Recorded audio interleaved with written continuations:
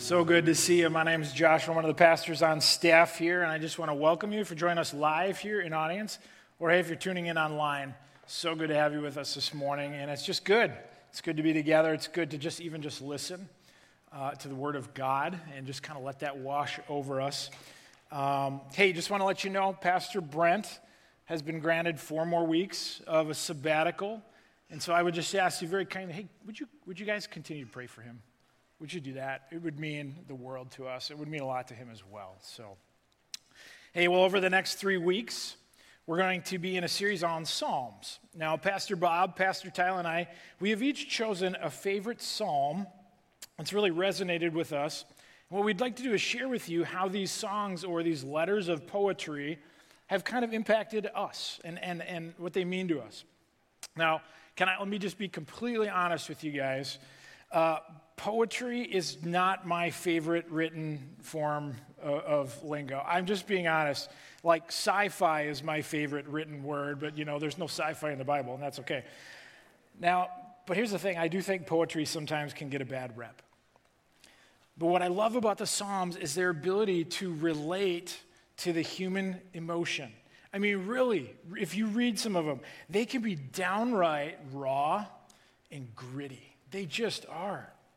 And right now, if I can be honest, life can feel pretty raw and gritty. So I find myself relating to them more and more. Today, as you just heard read, I want to kick off the series with Psalm 19. It is absolutely one of my favorites. I love Psalm 19. C.S. Lewis, who I bet some of you have heard that name, he was a well-known Christian writer. He wrote books like The Chronicles of Narnia, if you ever read that. He said this about Psalm 19. He said, I take Psalm 19 to be the greatest poem in the book of Psalms and one of the greatest lyrics in the world. That's what C.S. Lewis said. I tend to agree. Now today what I want us to do is I want us to look at Psalm 19 through a different kind of lens, a unique lens, through the lens of a love letter. Now before the guys in here tune out and think, oh, okay, just bear with me. It'll have some manly pieces to it, I promise, okay?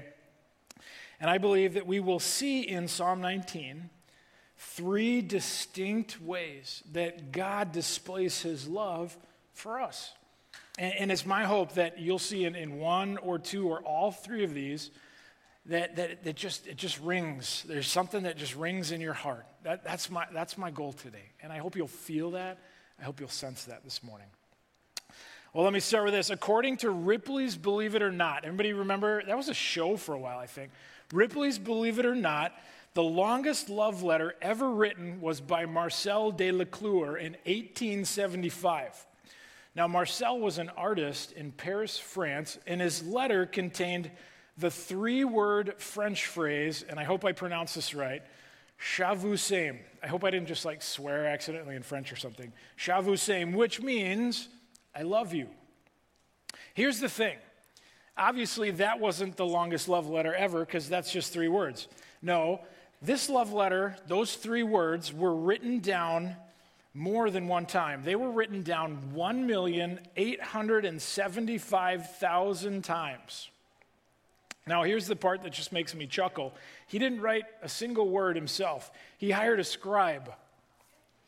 And he dictated the message word for word, all 3 of them, 1.875 million times, and then he had the scribe read it back to him. Now, here's where my sick brain goes. I just wonder, how long did it take for this guy to read "I love you" almost 1.9 million times? And that was this guy's idea of a love letter. Now, Robert Ripley, who is the creator of Ripley's Believe It or Not, here's what he said about this. He was reflecting on this, and he said this. He said, "Never was love made manifest by as great an expenditure of time and effort."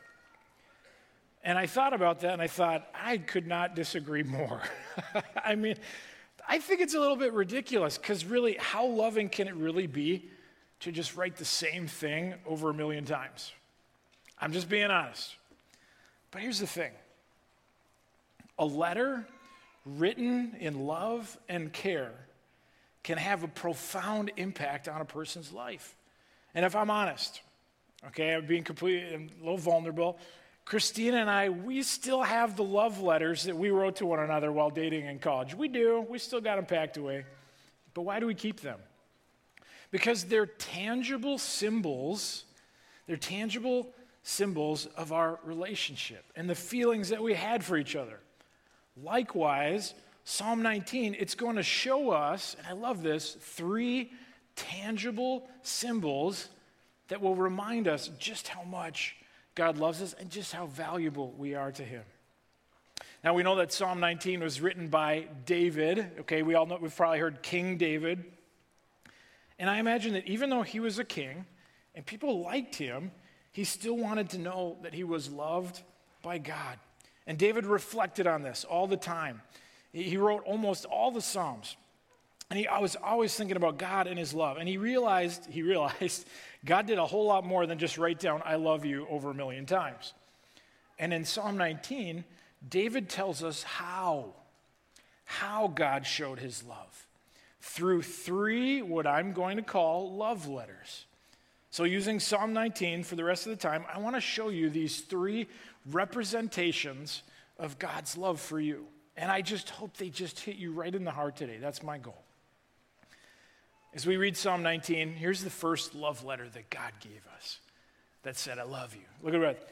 The first love letter is creation. It's all around us, you guys. It's everywhere. Here's what he said in verse 1. The heavens declare the glory of God, and the sky proclaims the work of his hands. Day after day, they pour out speech. Night after night, they communicate knowledge. Man, you talk about nature is like the wordless letter from God. It really is. Now think about this. David was an outdoorsman. He loved being outdoors. He spent most of his early life outside watching sheep. And you know where he slept? He slept outside under a canopy of stars every night. So you can imagine the things that he saw. And he would often look up at the heavens and he would see this amazing love letter from God filling the night sky. It was a love letter for David, and it's for us too. Lately, I think more and more people, they've been getting outside, which I think is so good. That's one of the pros, if there are any, of COVID. It's forcing us to get outside more, right? And maybe we rarely get to experience the majesty, right, of a starry heaven like David did, but when we do get out, sometimes, and I hope you've felt this, you've seen this, sometimes there's just something about nature that causes us to pause. Now, I don't know about you. I need outdoor time. I really do. I need fresh air. I need trees. I need water. And I have several favorite places that I like to go. Our family frequently travels north past Duluth, and we visit the trails and the woods along the north shore of Lake Superior. And recently, we visited Tetaguchi State Park, and I don't know if you've ever been there. It's beautiful. I'd highly encourage you to go check it out. And I shot just a short little video clip. I want you to just check this out.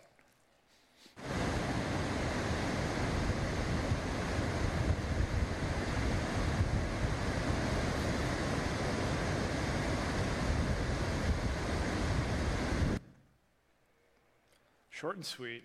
And that video, it doesn't even do it justice. But to hike in, to do all this hiking up and down stairs, and then you get there, and then you put your feet in the water. And then you just listen to the water falling over the rock. And you know what it does? It causes me to pause. It just causes me to pause.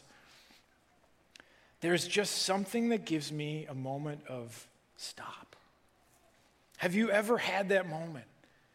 Because as your friend, I hope you have, out in nature, either during the day or even at night, and you see something created by God that just causes you to stop. And something happens inside. And here's what I believe, friends. I believe this. That little pause, for me, it's when God whispers through creation, is what he says, hey, I love you. I'm thinking about you. All of this that I created is for you because I love you. That's the power of that pause for me. And it's like I connect with my Creator. In one of the other Psalms, this is what David wrote. He said this in Psalm 8. He says, I can imagine he thought this. He's looking at these stars, he's looking at nature, and he was feeling small. And here's what he said. He says, when I observe your heavens, the work of your fingers, man, the moon, the stars, which you set in place, what is man? What am I? What am I that you remember me? What is the Son of Man? What am I that you would look after me? That's what David thought. And the heavens and the creation, they're so imposing. They're huge. That David wondered why God would even give him a second thought. But God did give David a second thought. And David knew it. That's why I think David was known as a man after God's own heart. David recognized this beautiful love letter all around him in creation. Okay, now, if you're not the mushy, gushy, creation and tree loving type, let's just talk analytical for a minute. You're scientific minded? Okay, let's talk about that. Over the centuries, stars have served as a way to measure seasons, right? A fact that's actually talked about in Genesis. Many of the planets, wrap your brain around this, many of the planets that we now know about today, they're in such a location in space that they act as a protective shield to deflect meteors, asteroids, and space debris from our Earth. Did you know that? That just blows my mind. Okay, and of course, there's the closest star in our universe. It's our own sun. One scientist marveled in this way. He said, in many ways, the sun is just an ordinary star. But in other ways, it's clear that our sun was designed for life to be possible on Earth. Think about it. The sun's temperature and distance from Earth is perfect for life to exist. If it were closer to Earth, life would be burned away. If it were further away, Earth would be too cold to sustain life. We actually now know that our sun is smaller and weaker than some of the more impressive stars we've discovered in the universe. But those bigger and hotter stars, they produce huge amounts of harmful radiation. They tend to fling devastating flares out into their solar systems. And these flares, they would incinerate life on our planet. Not to mention they would wreak havoc with our cell phone reception. I'm just saying. But you see, friend, listen. Even the closest star to us was designed by God to make life possible. Wrap your brain around that. So the starry heavens, man, they're a declaration of God's love for us. And that he has made, a beautiful place. He's made a beautiful planet for us to live on. We are surrounded by God's love letter. I hope you pause and see it. Paul put it this way in Romans. He said, hey, people know the truth about God because he's made it obvious to them. For ever since the world was created, people have seen the earth and sky through everything God made. They can clearly see his invisible qualities. It's that wordless letter, this eternal power and divine nature. So they have no excuse for not knowing God. You see, that's what David saw. So I got to ask you, friends, heart to heart, eyeball to eyeball. What do you see? What do you see? Do you see creation as all just happenstance? Or do you see the love letter of a creator who absolutely loves you? Man, when David looked up into the heavens, he saw a God who was not only powerful, but a God who also loved him enough to show him the beauty of the creation. Now, David didn't stop there. While the heavens and the earth, right, they're signs of God's majesty and power, God's second love letter reveals what God really thinks about us. See, love letter 2 that God has given to us, a lot of us have on our shelves at home. It's the Bible. It's God's word. It's the second thing that God has given us to say, I care about you. I love you. Here's what it says, starting at verse 7. It says, the instruction of the Lord is perfect, renewing one's life. The testimony of the Lord, you know what it is? It's trustworthy, making the inexperienced wise. The precepts of the Lord, they're right, and they make the heart glad. The command of the Lord, it's radiant, man, making the eyes light up. The fear of the Lord is pure. It endures forever. The ordinances of the Lord are reliable and altogether righteous. They're more desirable than gold, than an abundance of money, I'll put it that way. And they're sweeter than honey, which comes from the honeycomb. Now, bear in mind for a minute here, David's Bible was a whole lot smaller than yours and mine today. There was no New Testament yet because this was centuries, obviously, before Christ was born. And less than half the Old Testament had been written at that time. There were just a few books of Bible history. That's it. That's all David had. And most of what David knew and studied were the books of the law, which was Genesis, Exodus, Leviticus, Numbers, and Deuteronomy. And that was what David was praising here. The law, the precepts, the commands, the rules. He declared they're more precious than gold and they're sweeter than honey. Now, can I be completely honest and transparent with you? I really have a hard time, just buying into David's sentimentality here, because I've read through those books, and can I just be honest? They're boring. I know, it's like you said that and you're a pastor. I know, shame on me.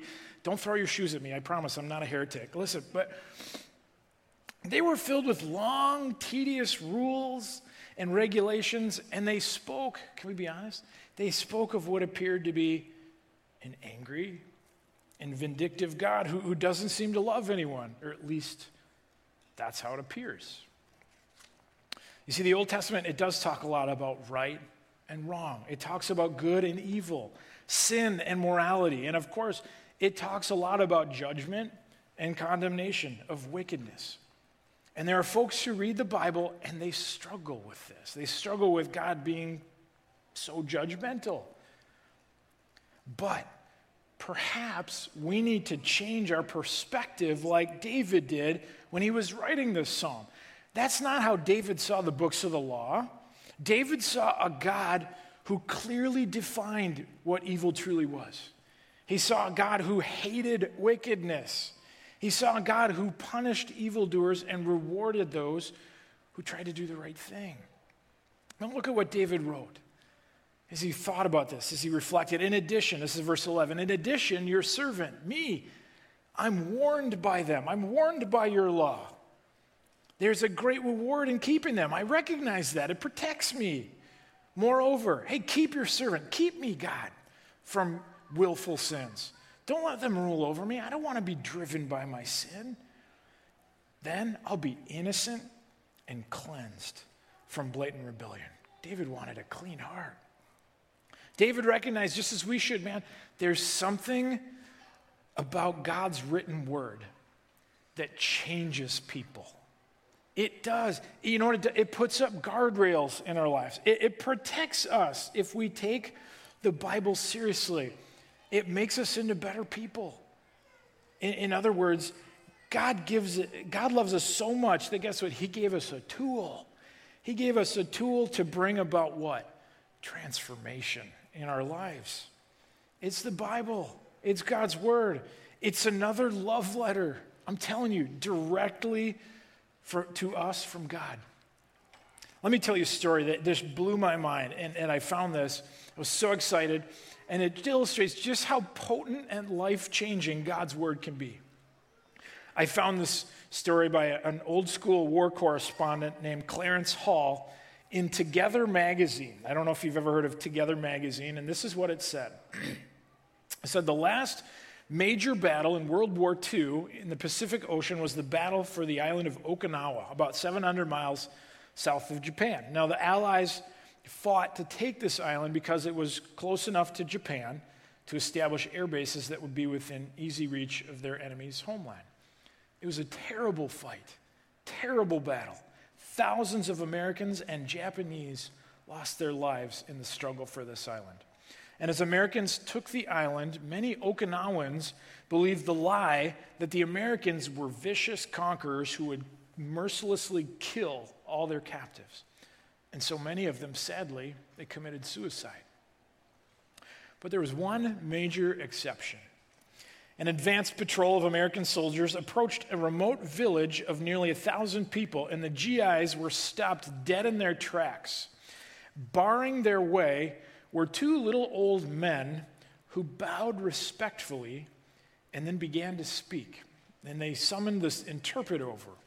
And the interpreter listened to the old men, and then he shook his head and he says, man, I don't get it. It seems that we're being welcomed as fellow Christians. One says he's the mayor of the village, the other is the schoolmaster, and that's a Bible in the hand of the older man. Now, the war correspondent who filed this report said, and I quote, "We'd seen other Okinawan villages uniformly down at the heels and despairing. By contrast, this village shone like a diamond in a dung heap." I'm quoting, okay?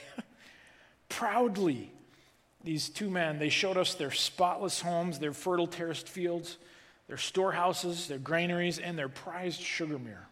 You see, they'd only seen one American before in their entire life, 30 years before the war.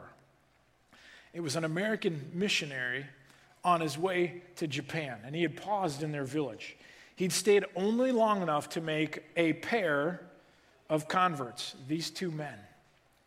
And he taught them a couple hymns. He left them a translation of the Japanese Bible, and he exhorted them to live by it. They'd had no contact with any Christian since. Yet during these 30 years, they picked their way through the Bible. They'd adopted the 10 Commandments as their legal code, the Sermon on the Mount as their guide to social conduct. In their school, the Bible was the chief literature. It was read daily by all the students, and major passages were memorized. In this village, the precepts of the Bible were law." Later, the correspondent and his driver, they went back to that village, and they took part in a worship service. And the villagers only knew two songs, "Fairest Lord Jesus," and "All Hail the Power of Jesus' Name." And the hymns, they'd suffered some changes, but they were recognizable. And they said this, the worship was so powerful that when the service was over, the driver leaned over to the correspondent and he said this, "So this is what comes out of only a couple guys that want to be like Jesus and a Bible?" Then with a glance, the correspondent looked at all the shell holes in the village. He replied, "Maybe in this war, we're using the wrong kind of weapons." Friends, that's what David saw. He knew the power of God's written word to transform, to guide, and to improve the lives of those who are willing to listen to what God has to say to us. And in truth, David realized that God believes in us. He does. God's not given up on us. God believed that we could be better than what we've been. One writer I read this week, he put it this way, and this is so good. He said this, he said, "The Bible in your hand is fine. The Bible in your head is better, but the Bible in your heart will transform your life." So true, you guys. Now, as much as David, he got to experience two of these love letters, the beauty of creation and part of God's word, there was the third love letter he did not get to experience, but he sensed it was coming. And I would stand before you today and argue that the greatest love letter that God ever gave us is Jesus Christ. That's the third love letter that he gave to us. What does it say in John 3:16? We know the verse. "For God loved the world in this way. He gave his one and only Son, so that everyone who believes in him will not perish, but will live forever in heaven, will have eternal life." And here's what that means. And I want to be very clear in this. Friends, unless we have a personal relationship with Jesus himself, God in the flesh, what we see in creation and what we read in the Bible, I'm telling you, it's not going to do us much good. I want to be clear on that because I've known people that can admire the beauty of creation and can even read the Bible and miss the point of what it means to have a relationship with the living God. And I hope you're hearing this loud and clear. Let me give you an example of some people that got it. Some people that we could see in the Bible who understood the value of all three. They connected the dots. It was these wise men. The story's told of these wise men from the east, right? Do you know how they started their journey? What did they follow? A star. Is that part of God's creation? Yeah. It was like God's special letter just for them that God put in the sky. And they followed it. And then, do you know what they did after that? They consulted God's word. They went to the second love letter. They consulted God's word, and they found that, hey, the King of Heaven was supposed to be born in Bethlehem. So you know what they did? They went to Bethlehem, and guess what they found? They found the third and the greatest love letter God has ever sent to earth. They found Jesus. And you think they just showed up and said, oh, cool, we found him. Well, see you later. No. Do you know what they did? They realized, oh my gosh, this is God in the flesh. You know what they did? They worshiped. They got down and they worshiped him. Friends, they entered into that relationship with Jesus Christ right there and then. They put all three together. Do you know why David was referred to as a man after God's own heart? Because David craved being known and loved by God. David knew in his heart that he wanted to know God personally. You know what I think? I think deep within the heart of every person on the planet is a desire to be known and loved by God. I truly believe this. I think some people, they just don't even know how to articulate that, though. They don't know how to verbalize that, but I believe this. Deep within the core of every person on the planet is to know that I have value and that I got someone out there that loves me.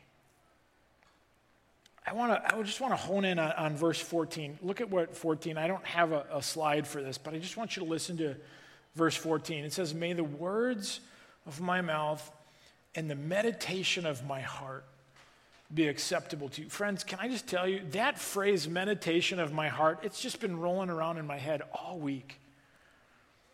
And I'm thinking about what does he mean by that? And you know what? Here's what I think. I think David was trying to verbalize this deep sense of unease that we all have. And I think we all, at some point in our lives, we lay our head on our pillow late at night. And I'll admit this, we all lay there and our brain goes, man, does my life matter? Does anyone really know me? Why am I here? And there's this disconnect. There's this meditation in our hearts, and there's a disconnect there.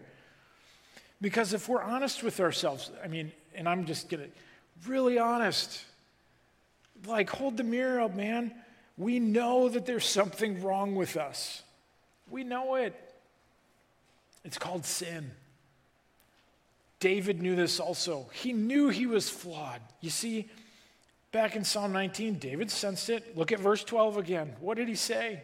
He said this, who perceives? Who can possibly perceive my sin?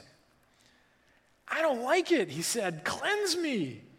Cleanse me of this junk, this crap in my life. He knew it.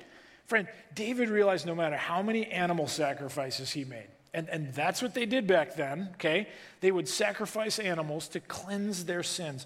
And there was no amount of sacrifices that would be enough to cleanse all those faults. There just wasn't. People realize this again and again and again. And so God did something. He sent a remedy for the human sin condition once and for all. You see, to fill that deep void in our hearts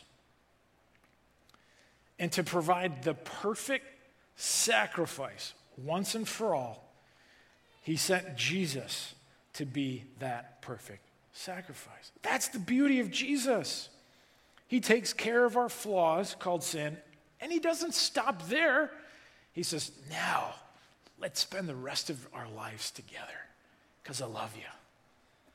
That's Jesus. Friends, the stars, you know what? They're beautiful. They're gorgeous, right? But they're way out there. They're untouchable, and we don't know very much about them still. And the Bible, man, the Bible's powerful. It's truth, and it has the power to transform us. I believe that. But there are things about the scriptures that are hard to understand. Stars, words, even though they're love letters from God, I believe that, they can be difficult at times to understand. And this is why God gave us Jesus Christ. Jesus was what? Personal. He was personal. Do you know why Jesus came? Jesus was sent so we could touch him, so we could feel him, so we could hear him, experience him. This is what separates Christianity from all other religions. Every other religion says you got to work to get to God. Do you know what Christianity says? Christianity says, no, I'm going to come to you. That's amazing. A popular author by the name of Max Lucado, he put it this way, and I want to read this for you. It says, when God chose to reveal himself to mankind, what medium did he use? A book? No, that was secondary. A church? No, that came afterward. A moral code? No. To limit God's revelation to a cold list of do's and don'ts, that's as tragic as looking at a road map of Colorado and saying you've seen the Rockies. When God chose to reveal himself, he did so through a human body. The tongue that brought the dead back to life, it was a human tongue. The hand that touched people with leprosy, it had dirt under the fingernails. The feet upon which the woman wept, you know what? They were calloused and smelly. So people came to this guy, Jesus. Oh man, how they came to him. They came at night. They touched him as he walked down the street. They followed him around the sea. They invited him into their homes and they put their children at his feet. Why? Because God refused to be a statue in a cathedral or a priest in an elevated pulpit. He chose instead to be Jesus, a normal-looking carpenter. There were those who mocked him, who were envious of him, who misunderstood him, and there were those who revered him. But there was not one person who met him who considered him too holy, too divine, or too celestial to touch. There was not one person who was reluctant to approach him for fear of being rejected. Man, friends, it was in God stepping down out of heaven and becoming a man that we understand just how immense God's love is for us. If you don't hear anything today, I hope you'll hear this. You've heard it 1,000 times. I'm going to say it again. God loves you. He loves you more than you will ever know. Ever.